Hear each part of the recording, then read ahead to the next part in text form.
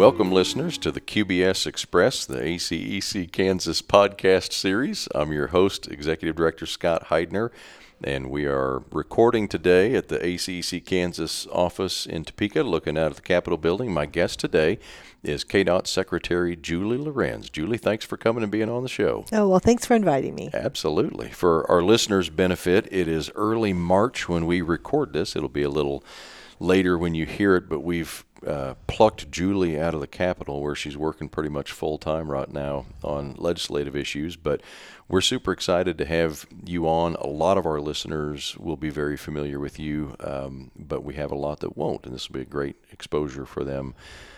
We'd like to get to know more about you on the personal side and your background and your professional career, and then obviously love to hear what your vision is and what's in store for KDOT moving forward. That sounds good. I would say, first of all, I'm glad to be here, and I'm glad I'm over at the Capitol quite a bit right now. We have 7 bills in front of the legislature.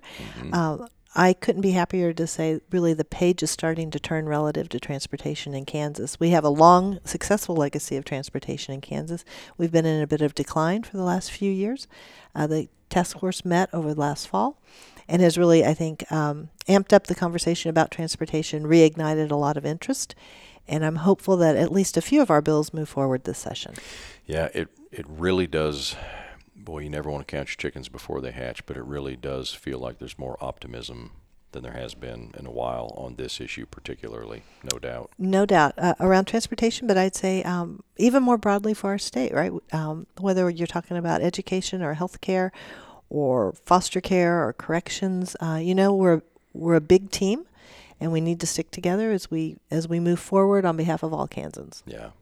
Well, let's rewind and go all the way back to the beginning for our folks that don't know you as well. You were born and raised where? So I was born and raised in Warsaw, Missouri, which is southwest Missouri on Truman Lake, which is headwaters for Lake of the Ozarks. My dad, newspaper man, actually, cool story. The printing press was pulled up from a riverboat by a team of mules, and the paper's been in our family for over 140 years. No kidding. Right? Is it still in your family? And it's still, my younger brother runs the paper now. My dad actually grew up in the steamboat. The back half of the steamboat was where the family lived, and the front half was where the printing press was. And then shortly after World War II, they moved to a bigger house, into a real house. And then my aunt, Laura, my great-aunt Laura, ran an antique shop in the steamboat. And so it wasn't until the mid-'70s that the steamboat was taken down and then a brick building was built in its place. What a cool American story. It is. So printer's blood, right? And then my mom was a school teacher, kind of on and off. There are 4 kids. I have an older brother, younger sister, and younger brother. And so she kind of wafted in and out between being a full-time mom and being a part-time school teacher. But I think that that speaks to, because of their civic, their view of our responsibility to give back to community. My dad was also a mayor forever. Cool. On the school board, and then was the mayor for a long, long time. And my mom, as I said, was a school teacher. So the idea of giving back to community and civil service is so important to my family, being a good contributor. And that's one of the reasons I decided to come back to KDOT, is it's an opportunity to give back to community. Yeah. The newspaper business, it's awesome that your family is still doing that, because I'm not telling you anything you don't know, but the smaller papers are just dying at so my brother, prolific rate. He's pretty entrepreneurial. He started some sort of TV coverage of local sports, so that's big in small towns. So Friday Night Lights, that sort of thing. He also now has a press that does signage and T-shirts, and so he's cobbling together lots of pieces to keep the paper going. Because you're right, it's a tougher environment for sure. It is, and I will, full disclosure, I am a hard copy newspaper fan from the word go. Opening up that newspaper every day is one of my favorite moments of the day. Me too. And isn't it funny in some ways? When you read a news, I don't know, just seeing the headlines has a different impact than reading some sort of online piece. Not that you can't get great information from online sources, because you certainly can, but boy, there's just a different look and feel. Some research has been done. So when kids read their Kindles or whatever versus if you read something hard copy and you literally and you underline something, you will remember it because it's both the tactile experience of underlining that helps it sink into your brain. So it's not just something that you think might happen. It really is true. That's awesome because I get made fun of all the time for wanting hard copies, and now I've got an You actual got it, data right. point.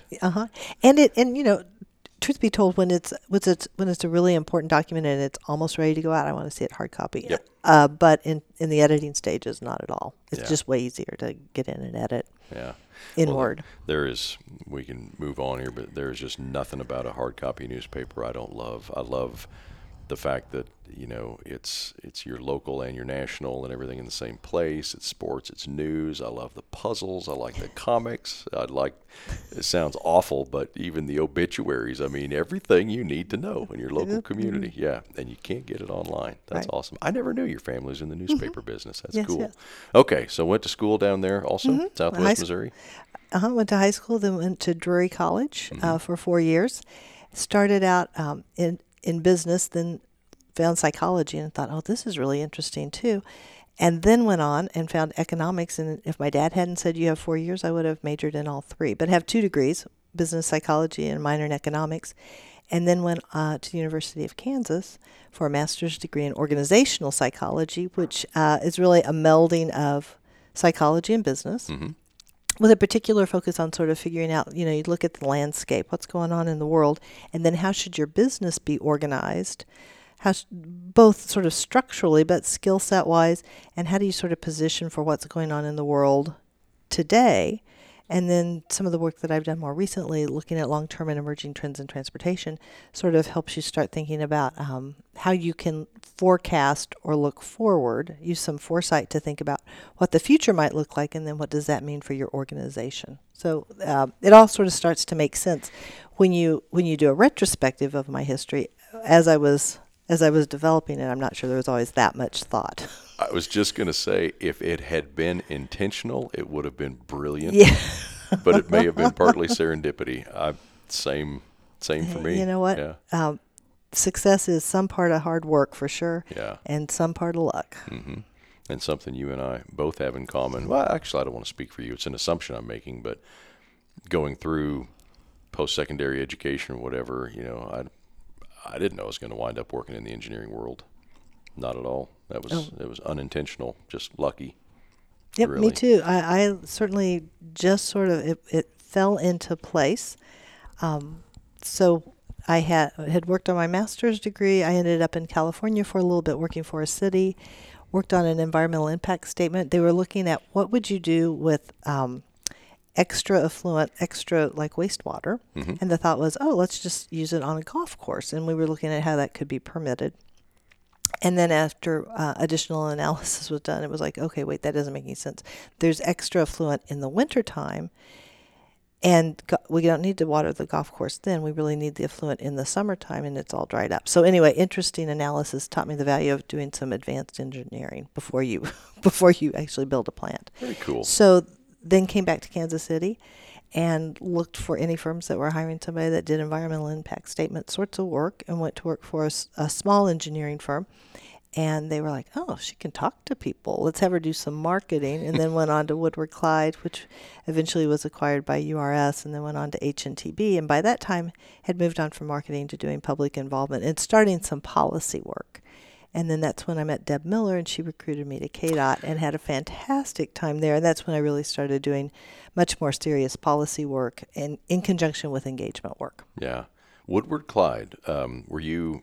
Physically, where were you located when you were with them? I was in Overland Park. Okay. With them. I, though, had a 3-week stint where they sent me to Jakarta to help open the Jakarta, Indonesia. Jakarta, as in Indonesia. Southeast Asia, Indonesia? Holy cow. So that was a really interesting. My job was to go to each of the USAID offices and look for what grant opportunities there might be available. Cool. Well, Woodward Clyde, we have a leadership program, emerging leaders program that we're very, very proud of. We've just had wonderful people come through it. And we've used for years a gentleman named Lee James. He teaches the economics section. Did you ever meet Lee? The name's familiar. Yeah, he's a CPA, and he has that rigid black and white CPA mentality about business and profitability and liability, but he's got, consulting background. So yeah, I haven't heard the name Woodward Clyde in a long time except for him. Yep. So how did your career evolve from those early stages and into the policy and into the public awareness and the public interface piece that you've done? And then I know one of the last things that you were active in on the private side was a lot of futurist things and helping clients and entities understand what the future looks like, how to prepare for that. I'm sure that could be a 2-hour story in the right environment, but give me the short version of how you evolved through all that in your career. So I'd hop back actually to my junior year, between my junior and senior year in college, and I served as an intern for Ike Skelton. I was the LBJ intern in Washington, D.C. From the past. Yeah, right? Yeah. And awesome guy, and really opened my eyes to the public sector. And I thought, well, this is really cool. This is really interesting. Also, I thought, my gosh, it takes a long time for much of anything to get done in Washington, D.C. But that's not all bad, right? Because as the pendulum swings really hard one way or the other, some moderation is just kind of good for the country overall, right? Not to go too far left or too far right. So that was an interesting observation. As I then moved through other parts of my career, I had a soft spot for public policy. I still remember I had to write, or was given the opportunity to write, an editorial about the 50th anniversary of the Social Security or something like that. And I got to go to the Library of Congress and do research, and it was just a really interesting time in my life. I enjoyed the public policy piece. And then as I kind of went through, and I talked about being on the private side, the public side, and in the last 8 to 10 years, while working at Burns & Mac, that's where I was previously, started working harder and harder on not just the policy piece of how do you prioritize investments for today, but when you're making investments that are so large and so expensive and they need to last for the next 50 to 75 years, how do you sort of future-proof those investments?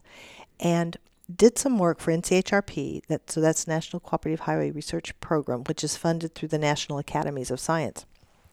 And there was a project called, at that time, it wasn't branded Foresight. We eventually branded it that way. But the Academy, for the first time ever, had put $6 million into long-term and emerging trends research relative to transportation. So they took a look at sociodemographics, technology, climate change, freight, and there were two others. And so what they had done is they'd done some foundational research, and typically TRB does research on really specific things like what should this bridge bolt, like what's the spec for this bridge bolt, or really specific concrete kinds of things. This is the first time they'd done really big long-term research. And they thought, all right, now we just spent $6 million. We don't want it to just sit on the shelf. What can we do to promote this research? So they put out an RFP, and my team was selected to figure out how to stitch together these 6 disparate research projects and kind of create a hook to get people interested in long-term study. So we branded it Foresight, and we started talking about scenario planning, and then used that as as the entry point into these 6 pieces. So scenario planning is different than the way you might think about planning or forecasting. So in a point forecast, you say, this is where I am today, and through a series of incremental changes, I'm probably going to end up here in 30 to 40 years. Well, the world is so complex and things are changing at such a rapid rate, in fact, an accelerating rate of change, right? So the question became, instead of trying to predict the future, envision different plausible futures, and then dial that back to say, so then what ought we be doing today? So to say, I could imagine a future where tech triumphs. You could also imagine a future of global chaos. You might also envision a future of gentle footprint. You might also envision a momentum sort of future. And you identify the drivers of change, and you look at how those can combine and collide in different ways to create these plausible futures. And then you, as I said, you dial it back to today, and you identify recommendations for for actions that would help you across all those scenarios, a couple of actions that might help you in individual scenarios, a couple of hedging strategies, a couple of like really leap forward strategies. And so it's a different way of thinking about the future. I'm very excited when we started a long range plan in Kansas. We're going to use that technique. Yeah. So I have used that technique in Arkansas, most recently with Governor Baker in Massachusetts. We did some really interesting work with MassDOT as they looked out 40 years and tried to decide what ought they be investing in today. It's a different way of thinking, and I think it's enormously productive and stimulating in this kind of environment. Isn't it awesome how many skill sets are critical in the consulting engineering world that are not engineering? Yeah. Yeah. Absolutely. Right. You've had an entire career providing services that are not design services, critical to the industry. Exactly. When I think about, so the trick, not the trick, but I think the challenge often is to take in engineering, because engineers, their job is to make things actually work and to be safe. And so I highly respect that.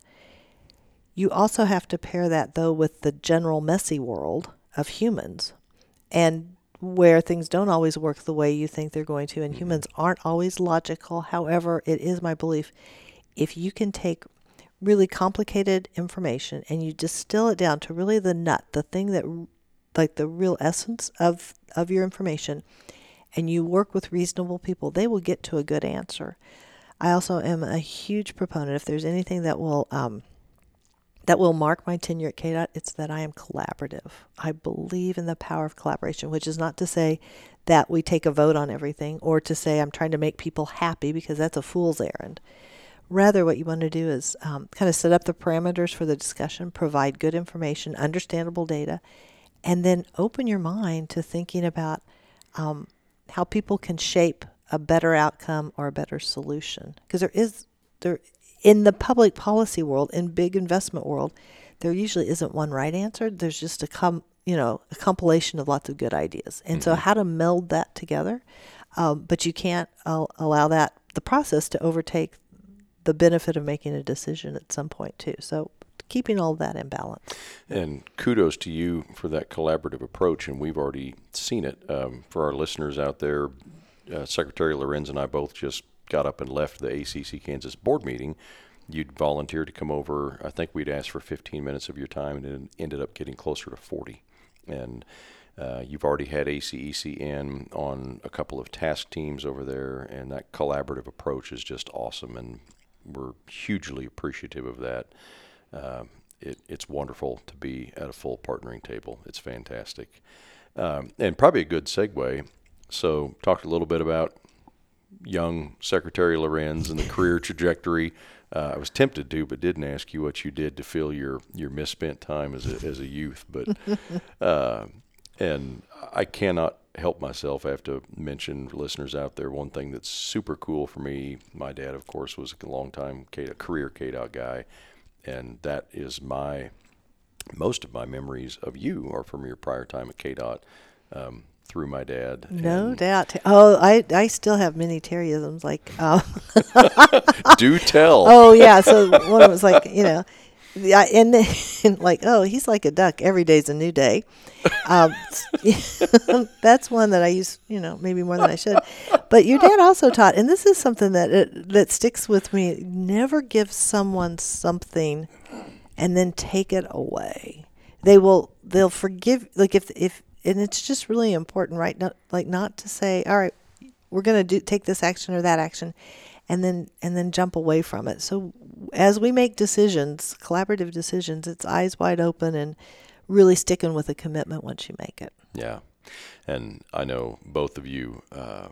Just a note about him: he just cherished the time he got to spend there working with Deb Miller. And I know you did too. It's just been a pretty fun, for me personally, it's just been a pretty fun circle as all of this has evolved over the years. And, I never knew I was going to be working with the engineers when I met you 1,000 years ago through Dad. It's pretty cool stuff. And Deb Miller, I thought about her today. A lot of our listeners will remember her too, but of all of her gifts, the one that is just the most unique. Most people that talk that fast cannot be that articulate and that clear and that efficient with their words. Listening to her talk was both more enlightening than almost anybody you would listen to, and intellectually felt like an hour on the treadmill. Yes. Because if you paused as a listener for a nanosecond, you would miss. I know. Yeah.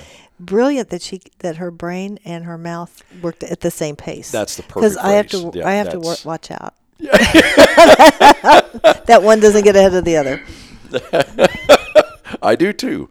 And you summed it up way better, more succinctly. Yeah, her brain and her mouth worked in tandem at the same speed, almost without error. It was an impressive. I think about her often. Again, for our listeners, Secretary Lorenz and I both gave testimony on a bill this morning over at the Capitol, and I often think about her over there.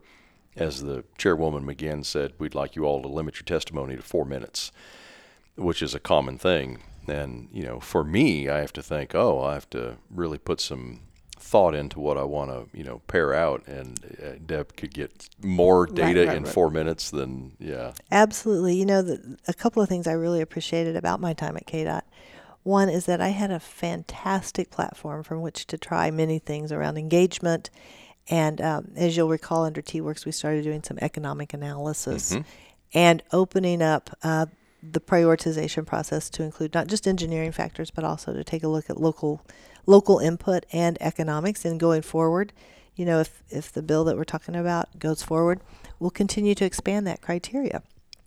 What we won't do is expand that criteria in a vacuum. We'll go out and we'll talk with folks to understand what they think is important and why, most importantly, why they think it's important. Yeah, and it's a good segue. You started earlier, and I kind of jumped back with a little nostalgia. Let's change gears and talk about the future at KDOT and your vision, and would love to hear about, anytime you come into an organization new, and it's one that you've been to before, but a lot has changed, it's usually easy to see some low-hanging fruit that you want to attack quickly, and then you identify some more long-term strategic things. Love to know what your vision is, both on some of the tactical items that you can approach from a utilitarian stance pretty quickly and get after, and more of the collaborative long-term vision of what you see there. Oh man, so lots of thoughts there. I would say we will embark this spring on what will be, I think, a very defining project, which will be our long-range plan. And within that long-range plan, we'll take a look at, again, long-term and emerging trends, not only in technology, but in terms of our demographics in the state and what's happening well beyond our state, so that we can begin to really leverage technologies and some opportunities that maybe we haven't been able to take advantage of. Remember, the environment in which we're working is now a more collaborative kind of space, and we need to rebuild KDOT. We need to rebuild state government, which is not at all, and I want to be really clear and careful whenever I talk about rebuilding or strengthening KDOT. I am so thankful for the employees who stayed through really lean, tough years. Those years have taken a toll, and we need to bring we need to re-energize the department and re-energize and ignite the conversation about transportation across the state. I talk often about transportation isn't just roads and bridges. That's not what it's about. It's about getting people where they want to go, how they want to go safely, and choice is expensive, and we can't do everything for everyone right off the bat, so we're going to have to make some decisions. But I'd also say one of my principles is not to fall for false choices. So our world is too big and too complex to think in binary terms. It's not an either, to the extent we can reframe problems and not try to rush to an either or decision, the better off we're going to be as a state. So you can hold two thoughts in your head at the same time, right? We can have a really good rural infrastructure system and a really good urban one. And what we have to work on is how those two connect and support each other. And that's the way we will approach our planning process, is to try to think about the and in the world instead of the or. And I almost hesitate to bring this up because by the time the podcast comes out, the future of this legislation will probably be known. It'll be a past tense deal. But all the same, whatever happens to this specific legislation, I think it's important to your vision of the future. Transportation Task Force last fall. Funny how you can wear two different hats but still be in the same pond.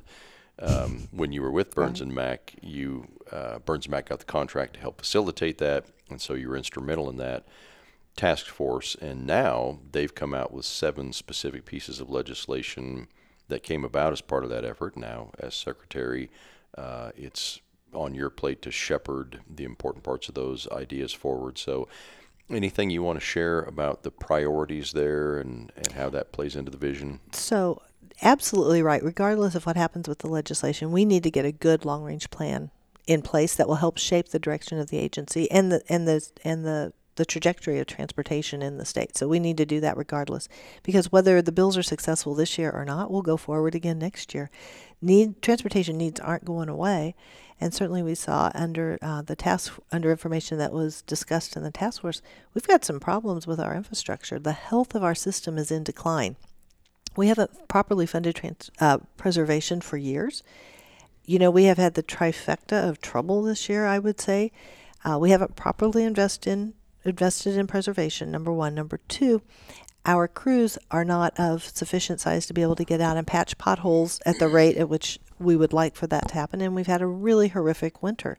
You put those 3 things together, and there are more potholes today than when I started this job, which is not exactly what you want, right? Right. So we've got a lot of work to do just to reclaim the health of our system. Our highway system is valued at something like $30 billion. It's one of the most valuable assets of the state. We have to take care of it. We also have to figure out how to get more help to our modes, because those are fundamental to people's quality of life and their health. And after that, we need to think about economic development and how our state can be healthy and vibrant on an ongoing, sustainable basis. Well, I know, speaking on behalf of the industry, sure appreciate, Governor Kelly has made the comment multiple times that we've got a goal and we're committed to it. No more sweeps by 2023. And for most of our listeners know this, but there's $460 million-ish, I think, is supposed to go from sales tax into transportation each year. And for many years now, that money has been, in most years, swept entirely. Already in the next fiscal year, she's proposed leaving $160 million. And I know the message is by fiscal year 2023, no more sweeps at all. So certainly want to applaud you and the governor for that ambition and that goal. I mean, if that change alone goes through, it's just huge. A seismic change. It is. So I would offer a quick caveat to that. That's if all the budget pieces hold together. So that is the plan. That's the goal. Goal is a good word. But that is sort of the beauty of the way the T-Works program was put together. Two important pieces. The first is that had all of the funds continued to be deposited and left in the State Highway Fund, certainly we wouldn't be in this pickle right now. But the program was established so that it would work on an ongoing basis. So if the funds continue to be transferred into the State Highway Fund, you would be able to preserve the system and be able to do smallish to medium-sized projects on an ongoing basis. And quite frankly, given sort of the size and scope of our state, that works. And then there was a bonding cap that was also put into place whereby you could bond up to 18% of your revenues. And that then is the flexibility part of the program, so that you could, for example, bond up for a gateway project, which is in Kansas City. It was our first design build project. Pay that off. Then you could bond up to do maybe the intermodal facility, in southern Johnson County. Pay that off. Bond up and do some of the North Junction work in Wichita. Pay that off. Because again, you are on an ongoing basis paying for your bread and butter preservation and for mid-sized projects. And the big projects would be the ones you could bond for. Right now we are exceeded our bond cap. You know this better than I do. A couple years ago, actually bonded for preservation work, of which $400 million for preservation work, of which most of that was light preservation. Like that. And I am a believer in bonding. You should bond for infrastructure improvements where multiple generations are going to benefit from the project, multiple generations can pay for the project. You should never bond for preservation. I would have made the same decision because that was sort of a fire on a firehouse sale kind of thing that had to happen. That's not the way we want to do work going forward. Yeah, it incredibly unfortunate that decision somehow was the best one available. Right. I mean, you just never No want to be in criticism. that situation. That was just what at all. So getting off the transfers, closing the bank of KDOT, so to speak, right? Here, here. That gets us very close to a new program. Then we start taking a look at being able to bond in 2022, and then probably it is time to take a look at a few other sources. And we had some of that discussion. I thought it was really interesting as we start to take a look at registration fees for electric and hybrid cars. And I'd be the first to say, not ideal.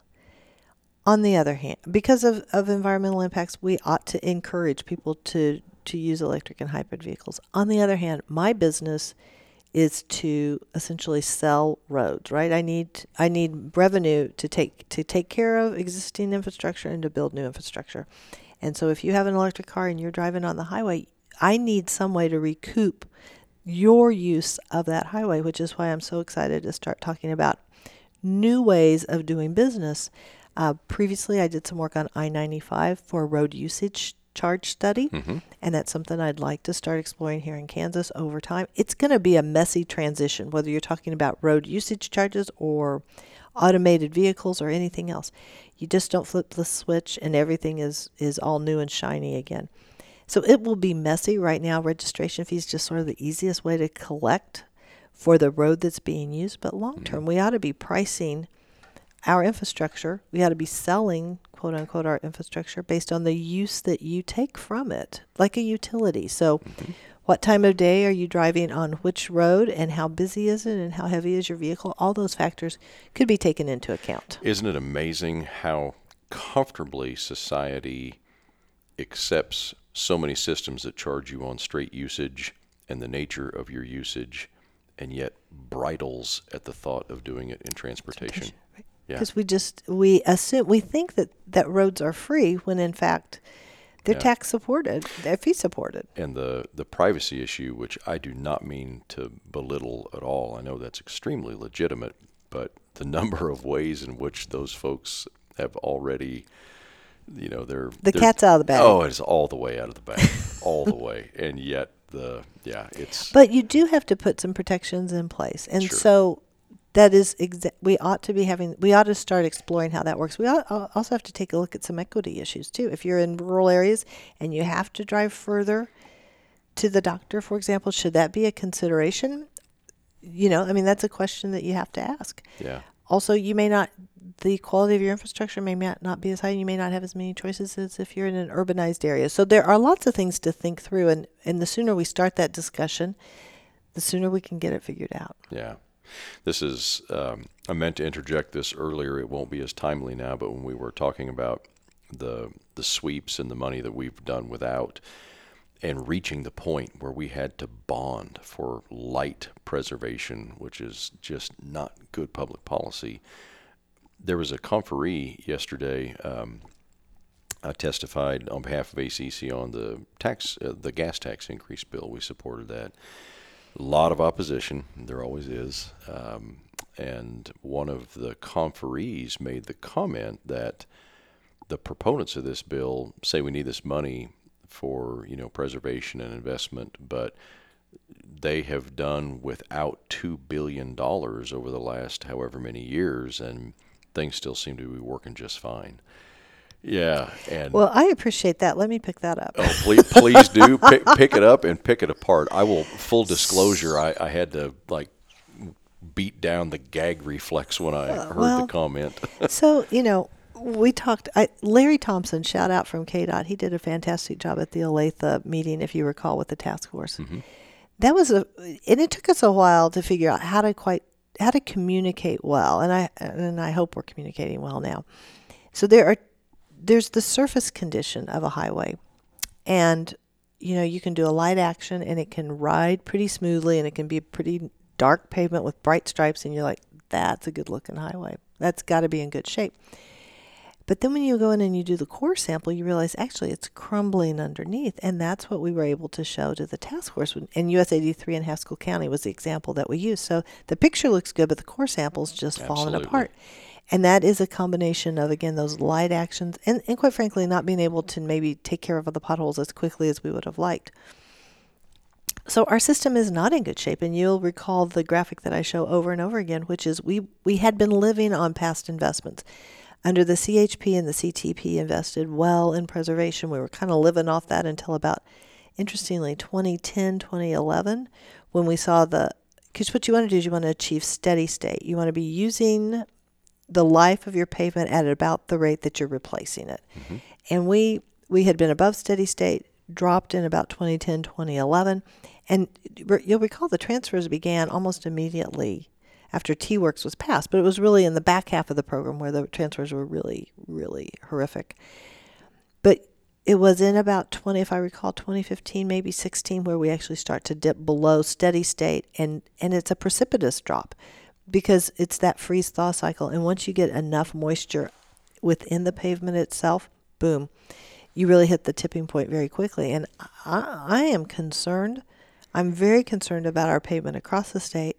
That's one of our most valuable assets. We can't let that go. On the other hand, communities need safety improvements and they need new interchanges. So we have some work to do. On the other hand, if you only focus on what's wrong, you're never gonna get anywhere. So I talk a lot at KDOT and when I'm around the state about turning the page and brighter days are ahead, combined with also like trying not to increase expectations too high too fast, because we got a lot of work to do. Yeah.